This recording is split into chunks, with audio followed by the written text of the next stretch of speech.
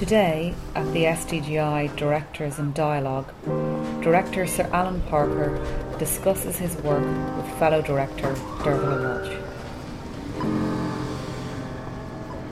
And it is a great honour to have Sir Alan Parker as my lead player.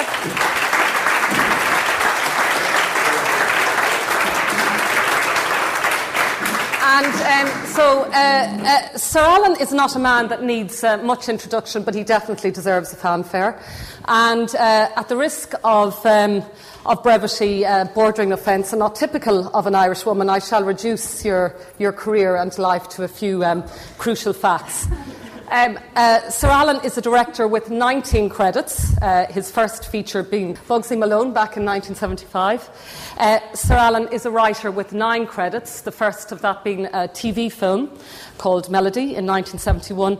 And Sir Alan is a producer with 5 credits, the last one curiously titled I Hate My Job. So that wasn't me. That wasn't. I really hate my job.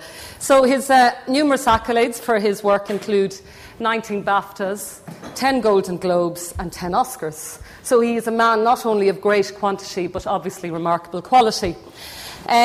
Some here may be interested to know that he is a supporter of Arsenal, and I noticed in some of his drawings that the manager there gets a credit. And I was particularly interested to know that and learn that he is quite a brilliant cartoonist, very acerbic and funny, and I'm hoping he will doodle on my copy that if I name drop Maria Doyle Kennedy, who is a major fan of his, gave me after a job I did with her.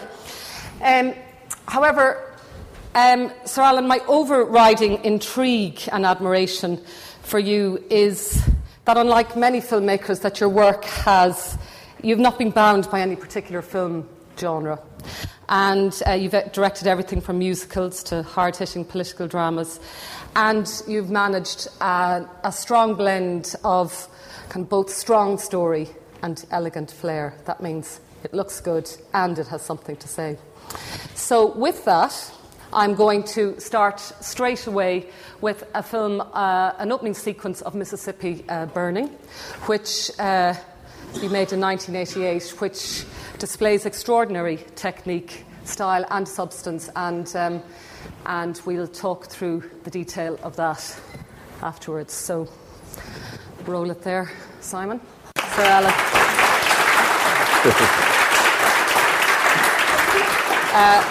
We're in no doubt as to what territory we're in the story. That opening sequence is 3 pages on the script and 7.5 minutes long. So based on that, your features need only be 50 pages. It's long, it's beautiful, it's seductive, it's tense, it's frightening, it's shocking, and we're hooked. I'm very struck by the rhythm of it and how it develops and it mounts in its tension, its beauty, and the ugliness of its subject matter. Can you take us through that process of how you built that, because that all wasn't on the page? Well, the very first thing, just to go back, the very first thing I ever wrote was this film called Melody. I didn't direct it, and Waris Hussain directed it, and it was an okay film, but for the first 15 minutes were pretty dire, and then 15 minutes into it, the young girl this is a roundabout way of answering the question. The young girl in the story, she gives some old clothes to a rag and bone man, and she gets a goldfish. And from then on, the film is actually pretty good. And the producer, David Putnam, said to me, he said, as it was the first thing I'd ever written, he said, just a little tip, he said, in the future, he said, try and get to the goldfish a little bit sooner, because preferably when you begin a film. And I always think that the opening sequence of any film, the audience is sitting there in judgment of you, and they make a judgment of what they're about to see for the next hour and a half, 2 hours, very quickly in that. And so you really should present your credentials as a filmmaker as fast as you can. I've always gone by that, and this is a particularly good example in so much as the whole of this story obviously is based on this murder, which was obviously a true story. This is the murder of Schwerner, Goodman and Cheney in Mississippi. And it was as a piece of filmmaking, it was it's interesting in so much as it was filmed over 4 nights. But the early stuff was actually just done at the end of our days. We did a normal day's work, and then we filmed a magic hour for the early wider shots of the cars, and then we shot 2 nights of real nights for the interior and the more dramatic stuff. But and you did that to give it a particular atmosphere, or to avoid a major light, or really, yeah. I mean, in the end, you see that in Mississippi, I found these beautiful switchback roads, which is a very graphic kind of way to begin the whole thing, because you see the car, then it disappears, and then you see it again, and then immediately you see, the threat, which is the people who are following, who are there, and then suddenly they're not there, and then they are right in your face, which can be quite scary. And to do that, you really had to do that. You couldn't really like that, so obviously it had to be done at Magic Hour. So all those wider shots and the wider shots of the cars after that, to set up the actual, the geography of who's chasing who, was all done in Magic Hour. And then the nitty-gritty of the dramatic stuff, the interiors and everything, were all obviously lit and shot at night. But it was cut without music. I think now I might cut it to music. And so the music, that was going to be my next question about your use of music, because in this particular, obviously you're famous for your treatment of and with music, but in this particular film you use 2 different musical approaches, both dramatic score, which kicks in there at about 3.5 minutes, that brings the tension, and then this stunning, very beautiful gospel music. I mean, was that again on the script, or is that something that evolved? It was, no, the gospel music was... I had another piece of gospel music which I thought was actually better and more powerful. But we went to Washington for this. It was 3 black singers, very political singers, and I wanted their music, and I forget the name of them now. And I showed it to them, and they hated the film, as a lot of black Americans did. It's fair to say, and a lot didn't, but a lot did. And a lot of it that upset them is to see, particularly when you see an politically aggressive, activist black Americans disliked it the most, because they hate to see this as a white man's struggle when they think of it obviously as a black person's struggle, the whole of the civil rights thing. So they thought this was, 2 white guys going down to solve a crime in Mississippi, which actually is the truth of it, and also the reason why the film got made, because at that point in time the studio wouldn't make a film if the heroes were black. But so they didn't like it, so I had to choose the other piece, which is on it now, which turned out to be, in a way more powerful. But I did prefer the other piece when I was very upset that I couldn't use their music. But the rhythms and everything, first of all, I'm very lucky, and 2 of my sons happen to be musicians, and so they often do tracks for me, and I have like a toolkit method which is I lay things together myself. During the editing period, I have to say that Jerry Hambling, who's now retired, who's my editor, who cut 14 of my films. So I always said the moment he retired that my career is finished anyway, so I might as well give up now. But that's him. That's the absolute skill of an editor. That I would guide, and I shot every frame, and I had absolutely idea of how it would be. But it was given its rhythms and given its drama as much by him being a brilliant editor, I have to say. And because I've worked so much with him for over 30 odd years, it's I completely trust to give him this material.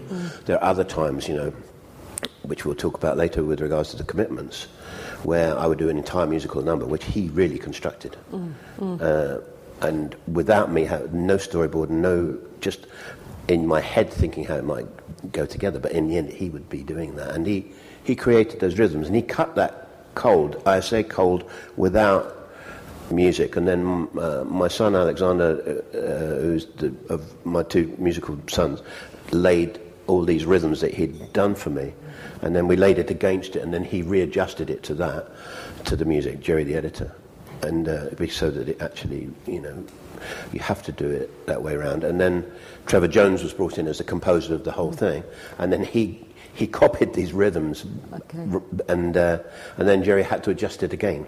Okay. It's only a frame or here or there, but it's a matter of being... Yes, but it does make a difference. You can feel yourself being...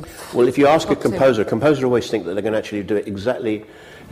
when I did Angel Heart, and I went to Rome to talk to Morricone, Ennio Morricone, the great composer. And I'd laid temp music all over the film. And he said that it was insulting. He couldn't do it if he couldn't start from scratch. Whereas, which is fair enough, because they always think that they can actually, musically, to the moment, to the beat, actually cut it properly. And it doesn't matter how brilliant you are. And, on Angela's Ashes, I had the great composer of all time, which is John Williams. And John, he can't get it right. Technically, it's not possible for him to strike up the band and he's, however wonderful and genius and brilliant as he is, he won't be as great as Jerry by taking a frame out here and a frame out there to actually get it exactly right. So all I'm saying is it's an organic process. It's always being improved upon. So that cut went through like many, many, many lives. Okay, and something that, again, is a characteristic of your work is you tend to work with the same core group of people all the time, your editor, your DOP. Is that to create a comfort zone around you, so at least I know that bit works, and then the unknown of working with cast or whatever, it gives you the energy and the headspace to deal with that? Yeah, absolutely that. I think making any movie is hard, really, really hard. I don't care who the director is. It's so difficult. And not only is it's physically hard, it's mentally and emotionally hard, and it goes on for a long time. And in order to be sharp for all that period of time, and often nearly all of my films have been away from home. I always envied, the old Hollywood directors who would get up in the morning in their Bel Air house and drive over the hill to the studios, and they'd, finish work at 5:30 and then go home. Whereas I spent most of my life living in some horrible Holiday Inn in Mississippi, and all the juries in Dublin. It's still there, yes. You're away from home, and there's something about that being away from home, which is why you want to get it done and get it over with. But it is difficult, and my point being that if you're going to go through that nightmare, which it is, a wonderful nightmare, you've got to be with people that, one, you think are really good to make you better, and two, to be with people who are not going to make it worse for you, because the actors certainly will. Okay, well, that space is allowed. It is when you, in my experience, sometimes you do have to work with a new DOP or editor for different reasons, and it's always frightening. And a bad experience is just the most horrible thing. But when it goes well, do you ever? I don't know. Would you find yourself? It's almost like, God, I would have missed that opportunity if I hadn't forced myself out of my comfort zone. It's like the boy or the girl that you could have dated. That if you'd only stepped out of your comfort zone. Do you have that concern that should I push myself further? Should I, or just don't look a gift horse in the mouth? I think that, no, so you make a good point, and I think that sometimes, you can be challenged by people because you're not that comfortable with them. In fact, Peter Bijou, who is not a difficult, he's a DOP, he won the Oscar for that film. And Jerry, the editor, didn't. Jerry was nominated, but he didn't. He won the American Editors Award, but he didn't win the Oscar, which is very unusual, because they normally go together. But Peter Bijou, I've made a number of films with him, but he's not done. I've done many more films with Michael Saracen, for instance, than I have with Peter Bijou, and Bijou probably wasn't my first choice to do this, and he can, Bijou is not confrontational or anything. He's very laid back, and he can be very irritating because of that. Whereas other directors of photography can be quite aggressive about what they think with regards to what you're doing. Isn't something that I'm comfortable with, And do you, because I know the system is different between America and Britain, is your relationship closer with your DOP or with your operator? And how much space do you allow them? How prepared are you? Do you storyboard everything? I've seen quite an amount of storyboarding by you. Or do you leave space for it to evolve on the day, let the DOP or operator bring something to the table. No, in the main I don't do storyboards. I do lots of drawings, scribbles, but not, Spielberg, as you know, has this Bible, and then they open up the page that day and then everybody does that shot. Those storyboards are not drawn by Spielberg, they're drawn by a professional storyboard artist. So, in a way it's not, I always think that when you've got a screenplay, whether it's your script or you've worked on it with another writer, you really ought to have the film in the back of your head before you begin. It will never be the same film, but roughly it should be the same. And the difference between the good film and the bad film is the one that's closest to what you imagine to start with, because it is organic and you should be ready to think on your feet. I think it's to be too rigid about how you think it should be when something happens, because again, I use The Commitments as an example, because The Commitments was a film that was so organic because of the brilliance of the kids in it, that once they started, and bear in mind, in every scene I had 12 people to cover, 12 people to change the line, 12 people to get the line wrong, 12 people to be good or bad or indifferent, as they often were with 12. That's the hardest thing to direct.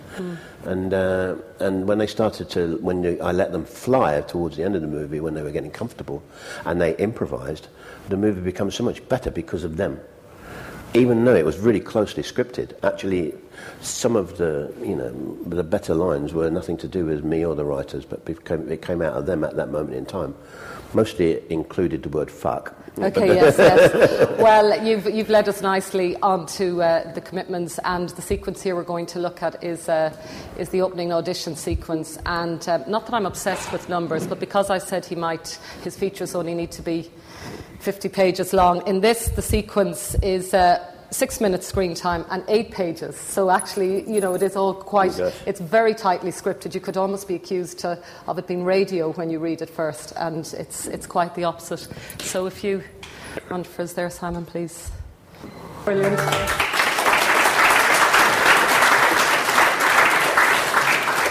I know we're biased, but it's a brilliant script, brilliantly told, and it's got such heart and warmth. And we don't recognise anybody in that cast, do we? Or are there a couple there you might have? Lance, are you here at all? This snotty-nosed harmonica player here. Yes. Amazing. I didn't recognise you at all. So when we say, where are they now, you can say they've gone on to become directors. Feature directors. Yeah. You exude a strength in directing non-actors. What do you like about it? I mean, it's hard work. You don't know what you're going to get, do you? You don't know. I mean, one of the pleasures of every film is that I try to do, wherever I am, whether it be Mississippi or Philadelphia or here in Dublin, is to try and do an open call. Because you go through the whole process of seeing all the actors from all the agents, and you think you've seen everyone, and you desperately think that the next person's going to come in who's going to be great. But the open call is wonderful because it gives you ideas to use. Nearly all of those vignettes came out of the open call we did at the Mansion House here in Dublin. The kids, in other words, the eccentricity of all those things was the eccentricity of that day. Now with Simon Cowell and X Factor, who's stolen the whole thing. Yes. They get programme after programme of it. But the great thing about doing an open call is, one, you get really good ideas and you get fantastic people who can play smaller parts, and also fantastic extras, the quality of the extras. So it allows you to cast the quality of the extras and things. So that's why I quite like doing the open call. The open call is I just always look forward to it. Wherever I've been, anywhere in the world, I've always done it.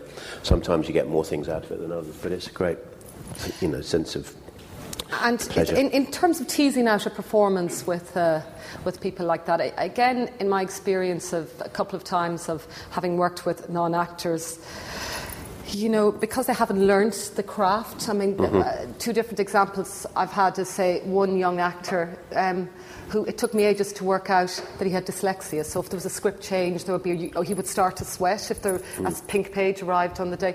And the other was trying to just a habit that a young actress that I had was working with, that I was working with, that she had, that I couldn't break, just a particular rhythm she had, and if there was a word change, it really threw her, and that was because she had a photographic memory and she had learnt the script line, and she'd even learnt the stage directions, and it really, so it takes a while to learn the tics of an actor, and when they're professionals, you kind of tend to know those things already because somebody else has told you. But learning those things on set with new actors, I mean, how do you, if you're not getting what you want, how do you tease out a performance? Well, I'm always been of the opinion that if the performance is not there, you're not going to get it, no matter how brilliant you are. What you can do is to create an environment where anyone can be at their best. That's the most you can ever do. And you can put your arm around an actor and take them into the corner and talk to them for hours, and if they're not going to get it, they're not going to get it. Here's the truth. But if you create an environment, if you have an actor who is nervous, and I always think that, they look at that board, and if that board suddenly gets beyond number 20 in takes, they will get nervous, whether it be Robert De Niro or a complete unknown. So the secret always is to say, fine, yeah, we got that, let's move on. And you move on and you move the camera 6 inches to the right. Okay. And you start all over again with the slate at 1. Okay. And it's amazing how much courage that gives them. Because they... the other thing with non-actors, we were talking earlier about the fact that the thing about directors is that outside of situations like this is that most of us don't know how other directors work. And it's, I've always said, I knew that we all say action and cut, and if you're from the National Theatre, you say one more time, darling. But apart from that, we don't know what we all do. For instance, when I always talk over the take. Do you? And someone said to me, no, they'd never seen that done, particularly with children. I talk over and I give them a line read, and I never cut the camera. I always run and run and run and run. Because in the end, although the sound people are so sort of neurotic about it, in the end it's ultimately very easy to cut you out. And but what you do is the worst thing of all is cut it. The whole mechanics that happens the moment you cut, 50 people move, and all sorts of things have got to. And it's amazing that you could. And if you say cut, almost certainly you're going to have to reload. So don't say cut. And you can. And because of just talking over on the take, which is something that I've always done, and I've done it. I did it all my career, and then I did it with De Niro. And he went, what? No one had ever done that before. Like, whilst he was in the middle of his performance, I spoke. And he was always used to the absolute rule that you're supposed to say, cut. And then you get, but I never did. I just said, do it again. And he'll say, we're going to put another... I said, no, just do it again. We'll find it on the slate. It's interesting now because, obviously, everything is... gone so digital, if you're shooting. Well, if any of us are lucky enough to be shooting on film, you're hearing every second go through the gate. So some crews would say that the younger directors develop incredibly bad habits by not cutting or speaking over takes. Yeah. But I'm glad to hear now that actually that's not necessarily a bad habit. Yeah. So I was going to say, when do you give up in a performance? But your point is, you have tricks. You don't as such give up. The thing is, you truthfully, in your heart, you ought to know when you've got it. And mostly you do. Sometimes you don't. Sometimes you can think you've got something quite that's, whatever that magical thing that you're seeking, it's not there when you see the rushes. Other times you didn't think you get it, and something really special has happened that only occurs when you see it on film or whatever. Can you give me an example in that case of basically where you took a chance, maybe around you didn't agree, that you trusted your gut in a casting session, and it produced magic, and also the other way around, where actually you trusted your gut and your gut was wrong that day? I don't know. I'm sure there are many examples, which of course my mind goes blank when you think. I was thinking, you're talking about, there's a guy called Pruitt Vince who plays one of the... I first met him in New Orleans on Angel Heart. I cast him as a detective. And I used him in about 3 or 4 films after that. And I used it. In fact, in Mississippi Burning, he plays one of the murderers. And he would never have the script in front of him when I read or anything. Or when I used to change something, I would change, because I do write whilst filming, I would rework a speech for him and give it to him, and it gave him the fear of God, similar to what you said, because I found out he's actually certifiably blind. Can you believe that? I knew he used to wear really thick glasses, but he couldn't see the page, so he had to learn it off by heart. But also that meant that he was actually pretty good at improvising, because he was always ready to cover his tracks, because he didn't really want to be faced with actually giving the written word as such, you know. But that doesn't really answer the question about taking chances. Sometimes you can, you know, I think that if you don't get the casting right, you're probably not going to get the scene right, because I think that if you're going to put effort, I know that, you know, the old cliche is that, you know, it's prepare, and then the actual shooting is a very tiny part of what you do, but your preparation is everything. And I think that casting is hugely important. I think that, you know, I've always probably spent, and have been lucky to have a disproportionate amount of time in how I was casting, because how long to find, because you always think that tomorrow someone else will come through the door, particularly when you're looking for unknowns, particularly with children, for instance, on a film like Angela's Ashes is a classic example of that. Also, the other thing is that that you so rarely have the opportunity of rehearsal. I mean, most feature films are so expensive that the actual process of having everybody in the same room is very difficult, because it costs a lot of money to keep people, you know. In fact, the only film I ever did the most thorough rehearsals on, believe it or not, was The Commitments. Because the kids weren't expensive as an item, you know, and there were the support mechanism, which was very different to Madonna and Evita, was that, you know, which was basically, it meant a minicab, and we had to give them a mobile phone, because none of them had any phones either. But there was something wonderful about that, in that, you know, we went through this process because we had to do music rehearsals, because we had to put a whole lot of songs into rehearsal to see what we could cope with and what we couldn't, is that I had 6 weeks of rehearsal, drama rehearsals, which I had never had on any film I ever did before. Okay, so you don't tend, therefore, to rehearse, or you don't fall victim of over-rehearsing just because of... I've never had the opportunity, really. I mean, you know, on Mississippi Burning, I you know, spent a day, which was the day before we started shooting, basically, with Gene Hackman and Willem Dafoe, and we would read through, but it's not rehearsals, it's really reading through to discuss what that scene means and things like that. It's an intellectual exercise as opposed to being of help to you. With the Commitments, by the time we finished rehearsal, we could do the whole of the Commitments screenplay as a play. Wow. They knew everything from the very beginning to the end. And the other thing which was really fantastic is that I had I had 3 girls who were brilliant, and a lot of the boys who were not so brilliant, because they were chosen because they were musicians or they were absolutely the part, and they hadn't really the acting chops to be able to do it.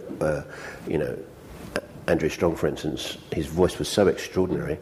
I took the chance, even though he would have been way down the list with regards to his abilities as an actor. And in the rehearsal, it was obvious that he wasn't able to cope.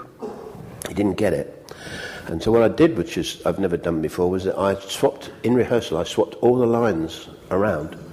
And so I gave to Maria Doyle Andrew Strong's lines, and Glenn Hansard's lines I gave to Brona Gallagher or whatever. And the girls, because they were more accomplished, read those lines, and it was amazing to see on the faces of the boys when they hear their own lines, which they've been doing over and over again, delivered in a totally different way that really hit the money. And then because they were musicians, they heard it, and they heard the intonation and the rhythm, and they started to get it. They got it in a way that they would never get, even if we'd have been there for 3 months rehearsing, they would never have got it. Well, interesting. That. And was that just an idea that occurred to you out of frustration? You know, you're hearing the same rhythm again in rehearsal. It's frustrating and also because we're all going to steal that. By the way. It's not fair. You know, someone like Andrew Strong had no pretensions to be an actor. It was me who put him in that situation.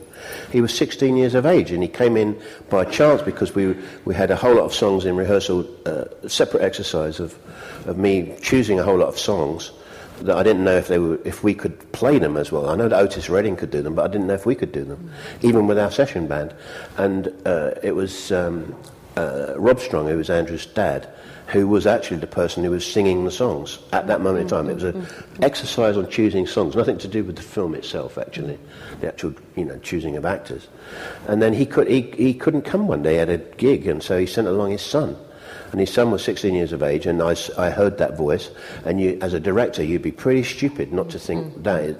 I had never heard anyone of that age sing that well. And so I said to him, I just want to sit with you for a bit, and he said, okay. I said, I want to read with you. And reading is not his thing. And, the term of reading a script is called read with you, and he thought I was going to read like, I don't know, Alice in Wonderland or something. Yes. And he wasn't, he was one of the worst of all the kids I had in mind to cast from the point of view of how many marks you might give him out of 10 for acting. But in the end you think, the magic of what that voice is, it's my job to make him into an actor.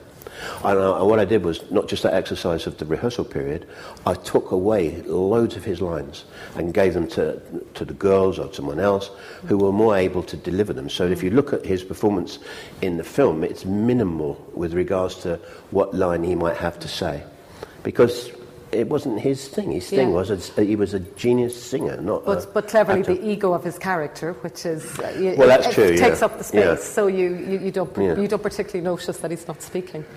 You again famous for getting great performances out of children, and I included the opening the establishing sequence there of where the rabbits live, because it isn't on script, and it just has such a sense of naturalism. It could be grim and it could be depressing. Kids playing and that Dublin was on the eve of the Celtic Tiger. But all those kids that, again, how did you approach that? It feels very, very documentary. It could have felt superfluous. It could have felt, quite judgmental. But it has such heart. Again, those performances of the children. Again, I know that's quite different to say the performances of the children in Angela's Ashes, but it's still, you are dealing. How do you talk to children? Again, the casting process allows you, all of those kids that you see there weren't randomly found. Every one of them had been cast. Really? Every one of them had come in for other roles or other things. And so I liked that particular kid, so, and whatever. I did a lot of... I went to all of these places, obviously. That was shot in Darndale, which you all know. And you could see something, like the Alsatian dog on top of the metal container, which is actually a shop, is a shocking image. But I didn't invent it, I saw it. But what you do is, I saw that not in Darndale. And then when I was in Ballymun, I thought I saw something on a balcony, and someone told me a story about a pony that was up on one of the balconies, and out of that came a totally exaggerated thing of a horse going up there in the lift, and in Lafrene wrote the line, he says, "You're not taking that animal in the lift or something," he says, and he says, "Yeah, the stairs will kill him." And but it was a huge horse. The horse could never go in the lift. And it was nothing. It was probably a very small goat that someone saw up on one of those things. But from that, the whole mythology of that and this, when the person told me the story, the location manager told me the story about the fact that they have animals up there, and I said, "I don't believe you." He said, "Yeah, they have horses, they have," and so. Out of that, I wrote that scene, which is a funny, the situation. Ian wrote the scene, not me, but the actual situation. I said, I saw this block of flats and there's animals on the balcony. I didn't actually see them on the balcony. It was a story the location manager told me. And as you know, nothing is to be trusted in this country with regards to stories. But to answer you, but all that documentary thing at the beginning was an amalgam of lots and lots of different places that I'd been to looking for locations. The thing about the commitments is that it was not meant to be. I used the whole of Dublin, and wherever I could find an interesting location, I used it, and we moved all the time. And so you have this patchwork to make up a place that become, to most people who don't know Dublin or the North Side or Kilbarrack, which is what it's meant to be, because if I'd have filmed the whole thing as Roddy Doyle's novella asked for, it would have actually been quite dull. And also, Roddy Doyle's first TV drama was Family, which was set in Ballymun, and there was the BBC made it, and there was war after that. Really? In terms of the people of Ballymun felt all that ever gets shown in our neighbourhood is kind of domestic abuse. It's That it was kind yeah. of negative imagery. So, I mean, you don't do any favours for Bord Fáilte. The look of I'm sure they would say the look of Dublin, but it has such heart in it. That's what. And I mean, yourself, your kind of your working class roots. It feels like it's coming from. It's coming from somewhere very, very grounded and very, very. Tender. Is that too early a word to use? Everything that I saw I thought would actually make a nice, interesting observation in a film, but it was not to be patronising. It was because I loved it. I grew up in a block of flats not too dissimilar from Ballymun. You know, not as tall, but almost as tall. And, you know, they call them council flats in England, but I didn't want to be patronising, but I loved those kids, and I also, you know, someone asked me about when I did Fame, which was 8 main characters, and at the end of Fame, which was 18 weeks of filming, it was a very long film to shoot. At the end of the film, I wanted to murder at least 7 of the 8, and now, you know, the 12 kids in the commitments, if they came in now, I'd cuddle and kiss them, because it was impossible not to like them. And you know, if you do that, if you hope a little bit of that love comes through on the film, really. Well, it certainly is. It does feel like a love-in, and as I say, having worked with Maria Doyle Kennedy, she, you know, raves about you. We're going to move now to a very different piece of work, a film that is directly responsible for my choice of drug in all airports being simply a gin and tonic, Midnight Express.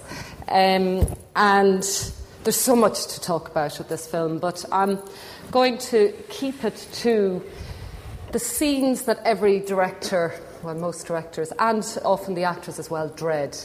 The fight sequence or the sex scene. And I'm just going to show 2 different clips. We'll start with a very graphic, dramatic fight scene, which is kind of at the end of Act 2, and then we just talk a little about directing violence and directing sex. Do you want to put this sequence in context? This is which scene is it? This is where Brad effectively loses just before he's sent off to Section 13. Yes. Yeah. I don't know. What speaks? I forget that's it. Fine. Okay. It speaks for itself. So, even how many years? 88, 98. God, is that right? 32 years later? 88, 90. Yeah, it is. 77. Yeah, I mean, it still feels very contemporary and very brutal and frightening, even though we're often accused as audiences that we've become desensitised to violence. In a film with lots of violent scenes, and how did you approach that sequence? The actual fight itself was quite. It was choreographed, and I spent. The thing about the film was that it was 6 days a week we shot, and the whole thing was done in 53 days. So it was quite a hard film in that regard. We had 1 day off every, you know, on our 7th day, and that's when I spent the whole day with the stunt arranger and Brad, just working out where it would be with this area to that area. We then rigged, because certain things had to be rigged. You know, the knife has to be rigged to show blood. The whole of the washstand thing had to be rigged to fall apart, because it would not come apart like that. You know, however crazy Brad would be getting out of control. There's 2 stuntmen there doubling, as well as the 2 actors. So it's a matter of combining the 2. The secret of it, which is why it probably still looks modern, is that it's all handheld at a time when people didn't handhold, and it was it was a Ariflex BL camera, which is quite a heavy camera to handhold, but it had a particularly good operator who was very good at that, and so all of that, in fact, a great deal of Midnight Express is handheld, which makes it look not so rigid and not so period. Because of course this was pre-Steadicam, wasn't it, as well? Oh yeah. Yes, yeah. So you were effectively forging new ground with going. Well, people did handheld, but not Yeah, to do that kind yes. of sequence. People probably wouldn't have attempted that before. But because I had a particularly brilliant... in fact, we made our own special wooden mount, which was like... which we put the camera on at the time, although this was not... We didn't use it for this, but... I happened to have a camera operator who had very strong shoulders and was very good at it, so allowed us to do these things. But it was quite carefully choreographed, and then... So, I mean, I know this is a boring question, but like, how many slates, like how many setups? I mean, I know that's a long time ago to remember, but I mean, it was quite a there's lot, a huge yeah. amount of coverage, it seems, and It would have every taken shot me- earns its place. Yeah. And his journey, his emotional It took a journey day and is- maybe a bit more of the next day to do. So it would have been at least 30 or 40. And did anyone get hurt during the... No, what was interesting is that there was a horrible thing happened just prior, the scene when they're all lined up. The guy who plays the sort of sadistic guard was actually an Israeli-American called Paul Smith. And which is really addresses a bit of your question, really, is that I had a lot of problems with him because although he was taken aside by the stunt supervisor to teach him how to hit people without hurting them, he was incapable of not hurting people. And I had to keep saying to him, this is film, this is not real, this is an illusion, and we mustn't hurt one another. This is, we're professionals. And a number of times he did it, and he hurt Brad a lot when Brad had to have his feet smacked with a falaka stick, and he was meant to hold back, but he didn't. And a number of other instances happened. And in that scene that you just saw, I was particularly angry with him because Paolo Bonicelli, who plays Rifki, Italian actor, had false eyes. He had contact lenses to cloud over his eyes, and he had false teeth. Bad teeth. And Paul Smith's got big fat hands, and I said to him, you must hold back when you smack him on the face, because if you break those contacts, you could blind him. So you're not talking about, this is a movie and we're doing a scene. You're talking about, causing serious harm to someone. And he did it, and I was very angry with him, and I said to him, Paul, you've hurt him. You hit him, you meant to hold back. And the stunt guy shows him again how to hold back to, kid it. And he said, I didn't hit him. I didn't hurt him at all. And Paolo went, and all his teeth had been broken by this smack of this man's hand, because he was an enormous man. And then that was the first situation, in the same day. And then he goes down a thing, and he grabs, you saw it by John Hurt by the glasses. That's what he was meant to do. Yeah. In rehearsal, John Hurt had a little wispy beard, and instead of doing the glasses, he grabbed the hairs, and we all went, ah! He snapped the hairs out of his thing, and John Hurt went absolutely apeshit, saying, you're not an actor, you're a thug, and we're all actors, and you've got to So your responsibility as a director in a situation like that... People are being hurt. Yeah. And normally it's I've the gone AD too who far has a number to- of times yes. as a director. There's a scene in there, when they go to Section 13, which actually, the extras in that scene are people from the mental hospital in Malta. And I was asking these sad people to do things which was out of... It was... And the second assistant, young assistant, said to me, Governor, you've gone too far. And I went, oh my God, you're right.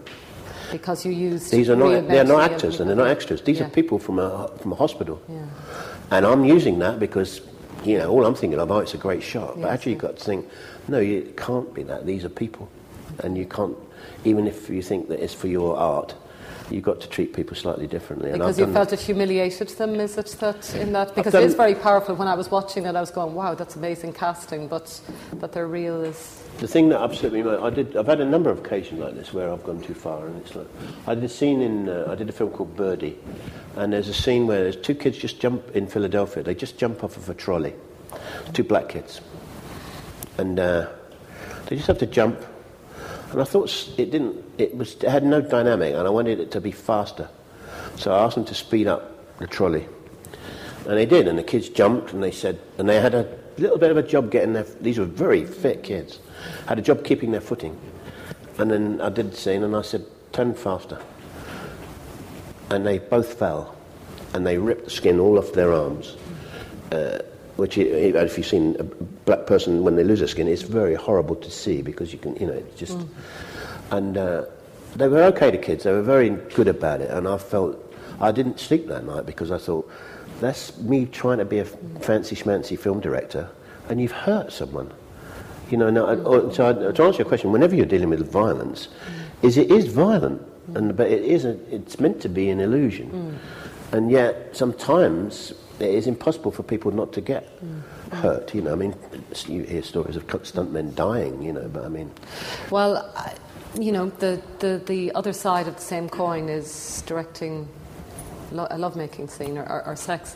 And I have a scene here which is, I suppose, sex in a broader definition of it. You have two wonderful love sex scenes in this film, the gay scene in the shower and this film. I'll probably, Simon, stop the scene. I'll call an early out on it. But by contrast to the violence scene, which has massive coverage, etc., this is much more simply blocked, and I'm interested in how you approach this. I'm just going to cut that short because of our time, and I'm just want to talk to you about it. I mean, I find that a really difficult scene to watch, just where both characters are, where Billy is emotionally. That scene, it's humiliating. It's as the story demands of it. But I mean, where was that on the schedule? How do you approach a scene that most probably are you dreading it, or the actor is dreading it? Because in my experience, sex is always an issue. Yeah, and what absolutely. People agree to before on their contract or before you start, it's suddenly there are issues on set. Yeah, I mean, I think that is a very important issue. You have to make that very, very clear at the very beginning. It's interesting because when I was casting for this particular part, every actress, mostly in Los Angeles and New York, where I did the casting, the actresses always say to you beforehand when you're doing the casting process, they've read the scene, which was pretty explicit in how it was written. And a lot of the problems come when the scene isn't explicitly written, and then you start to say, because I interpret that differently. I didn't think I had to take my clothes off. Yeah. But it was very explicit, and the question almost every actress said to me when I was doing the audition sequences is, do you want me to take my top off when I do the audition? And I always used to say, if you feel that you need to, then fine. It's not dependent. But if you don't want to, then don't. I said, that's also fine, and it's interesting because one of the producers, on a lighter note, whose name I won't mention, used to say to me, do you know the ones that take their tops off? Perhaps they should see the producer as well after being through the director. But it's a voyeur. You can't not be a voyeur. One has to be grown up about it. The thing is, she was one, Irene Miracle, she won the Golden Globe for that, believe it or not, best newcomer. And no one ever saw her again. I don't think she ever acted again. But she was she was not during the audition sequence. She was quite open about doing it, and she did take her top off and things. So I knew that I wasn't kidding her that she was doing it one way, and then and all of the trouble comes when you're at the last minute. You say, well, it's not how I see it. You have to make it really clear from the very beginning, because they have every right to say no. Yeah. It's. And what about Brad? Because I think what he has to do as well is while we don't see. Well, he went a bit loony. Making the film. What was really interesting is because we did publicity afterwards with the real Billy Hayes, and they became really good friends. And the real Billy Hayes thought he became a celebrity because of the nature of the film, And he started to behave like a movie star. And 53 days of making the film in this horrible prison, Brad Davis started to behave like someone who had, smuggled drugs and done 4 years in Turkish prison. And so he did take it rather seriously, and he was, of the particular school of American acting that really has to suffer before they can do it. And he was absolutely apprehensive about doing this scene, and it was playing on his mind for weeks. And also she would not play along with him in that he wanted to, in the evenings to read with her, act this scene out, I guess. And she didn't want to do that at all. She just wanted to do it on the day. And the day came to do it, and I started. And from a film point of view, from a shooting point of view, you're in a tiny little box. You can only do over the shoulder, and you can go closer perhaps, or you can do on a hand or whatever. But basically, there's not a lot you can do. Also, the most important thing about the whole scene is that it is sex with a piece of glass in the middle. It's about touching someone but not touching them. And that's really what makes it very powerful. Because the other factor which you bring up is when you are doing those sex scenes, is that you've got two people doing a sex scene, but there's all of us. Yeah. Now, is all of you 50 people, or is it just, the minimum people needed? When I did Angel Heart with Mickey Rourke and Lisa Bonet, there's a very powerful sex scene where the whole ceiling, rains blood on them. And this had to happen during the filming. And not to change subject from that, but it's a problem that you bring up, is that the whole crew are outside on a balcony, and we're in this tiny little bedroom, and just myself, the cinematographer, the camera operator, and the focus puller. That's really the minimum of people that need, and me. And the thing started to happen, and it started to be not filmic, but actually quite real. So then you can either throw a bucket of water over the two of them, or you can carry on filming. So we carried on filming.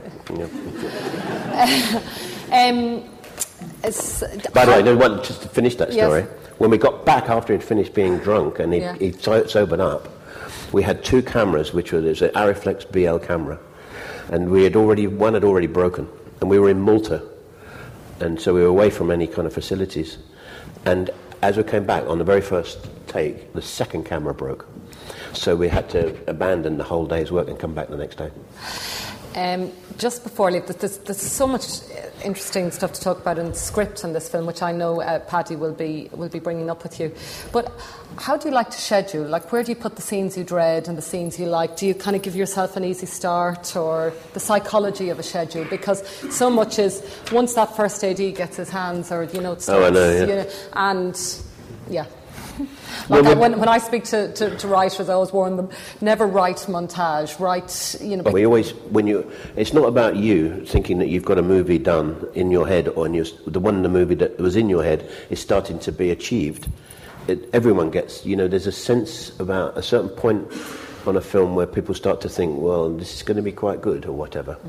And I suppose the reverse could occur too. But you really have to get into it and feel that there is something happening that can be good, and the actors more than anyone else have to feel that. Really, they have to feel that what they're doing is of some significance before they do something that is this dangerous with regards to this kind of scene, dangerous emotionally for them.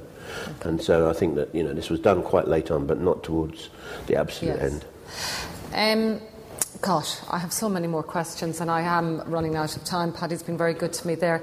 Just before we conclude, are there any specific questions from people in the audience about anything we've seen? Yeah, Shimmy. Okay, just something else that Michael Afton mentioned before about it. He talked about really just lying to people to get what he needed, and he talked about going too far. Is there a sense that sometimes, as insane as we are as directors, the shot is the most important thing in the world, and you'd sell your granny to get that shot? And how do you keep yourself in check, and how do you stop yourself turning into that monster? Well, I think you don't. I mean, there is something about a monster in all of us who do that job, really. And you have to be selfish, because if you're not, then you're the only one who is actually supposedly has the film in the back of your head. and you behave sometimes, not in a very decent manner, you know. I mean, I happen to know that Apted is an extraordinary gentleman from the beginning to end of any movie. I don't know that I could characterise myself in that way. And I think that a lot of us behave very badly. Funny enough, you behave badly mostly when you're full of fear. And every director, at any given point in a movie, there is a moment when you're scared. And you're scared because you're not quite sure how you're going to do it. And it comes from total exhaustion, in my opinion, most of the time, because it's physically so hard and mentally so difficult. There comes a point when there's not a film that you do, and I think that most directors would agree to this, where there is not one day when you get there in that morning where you're not sure what to do. Where every shot you think of seems to be wrong. And finally, and I promise I'm wrapping, I'm avoiding eye contact here, on that, it's like, you know, and it's refreshing to hear, even still with all your experience, you still feel that fear in the pit of your stomach. The Guild is just 10 years old, we're kind of babies in a way. But have you any advice for us directors from your point of view? No, I think, just the normal cliches, really. I mean, in the end, you have to be truthful to yourself. If you have a vision of how that film should be, and what excited you and exhilarated you about in the first place, about what it is that you saw in the back of your head that could be wonderful, you've got to be truthful to it, because there are so many times and so many moments and so many other pressures that are going to push you off course. And it doesn't matter if you're Martin Scorsese or Steven Spielberg, there are so many things that can make it become something slightly different. Someone said to me, that if you're making a movie, the ones that work are when everybody, say it's a crew of 100, when 100 people are making the same film and they have the same film in their head. And a bad film is when 100 people have almost the same film but slightly different in their head. And then it can go wrong. So in the end, your courage to keep to what you want to see when you are being bombarded by the financial pressures, the time pressures, time being the most difficult thing. You're forever a life, you're a time and motion person most of the time. You're forever looking at your watch. Will you get down the day? All the problems of difficulties of actors or whatever, all those things that all of us have on every film. In the end, the stamina to keep true to your original vision is the most important thing. And on that time and motion, we have gone into overtime. With apologies, thank you all for staying late. And we are going to take a short break, 5-minute break, and then Paddy will be back with... Thank you for listening to SDGI Directors in Dialogue. For more information on the Screen Directors Guild of Ireland, visit us at www.sdgi.ie.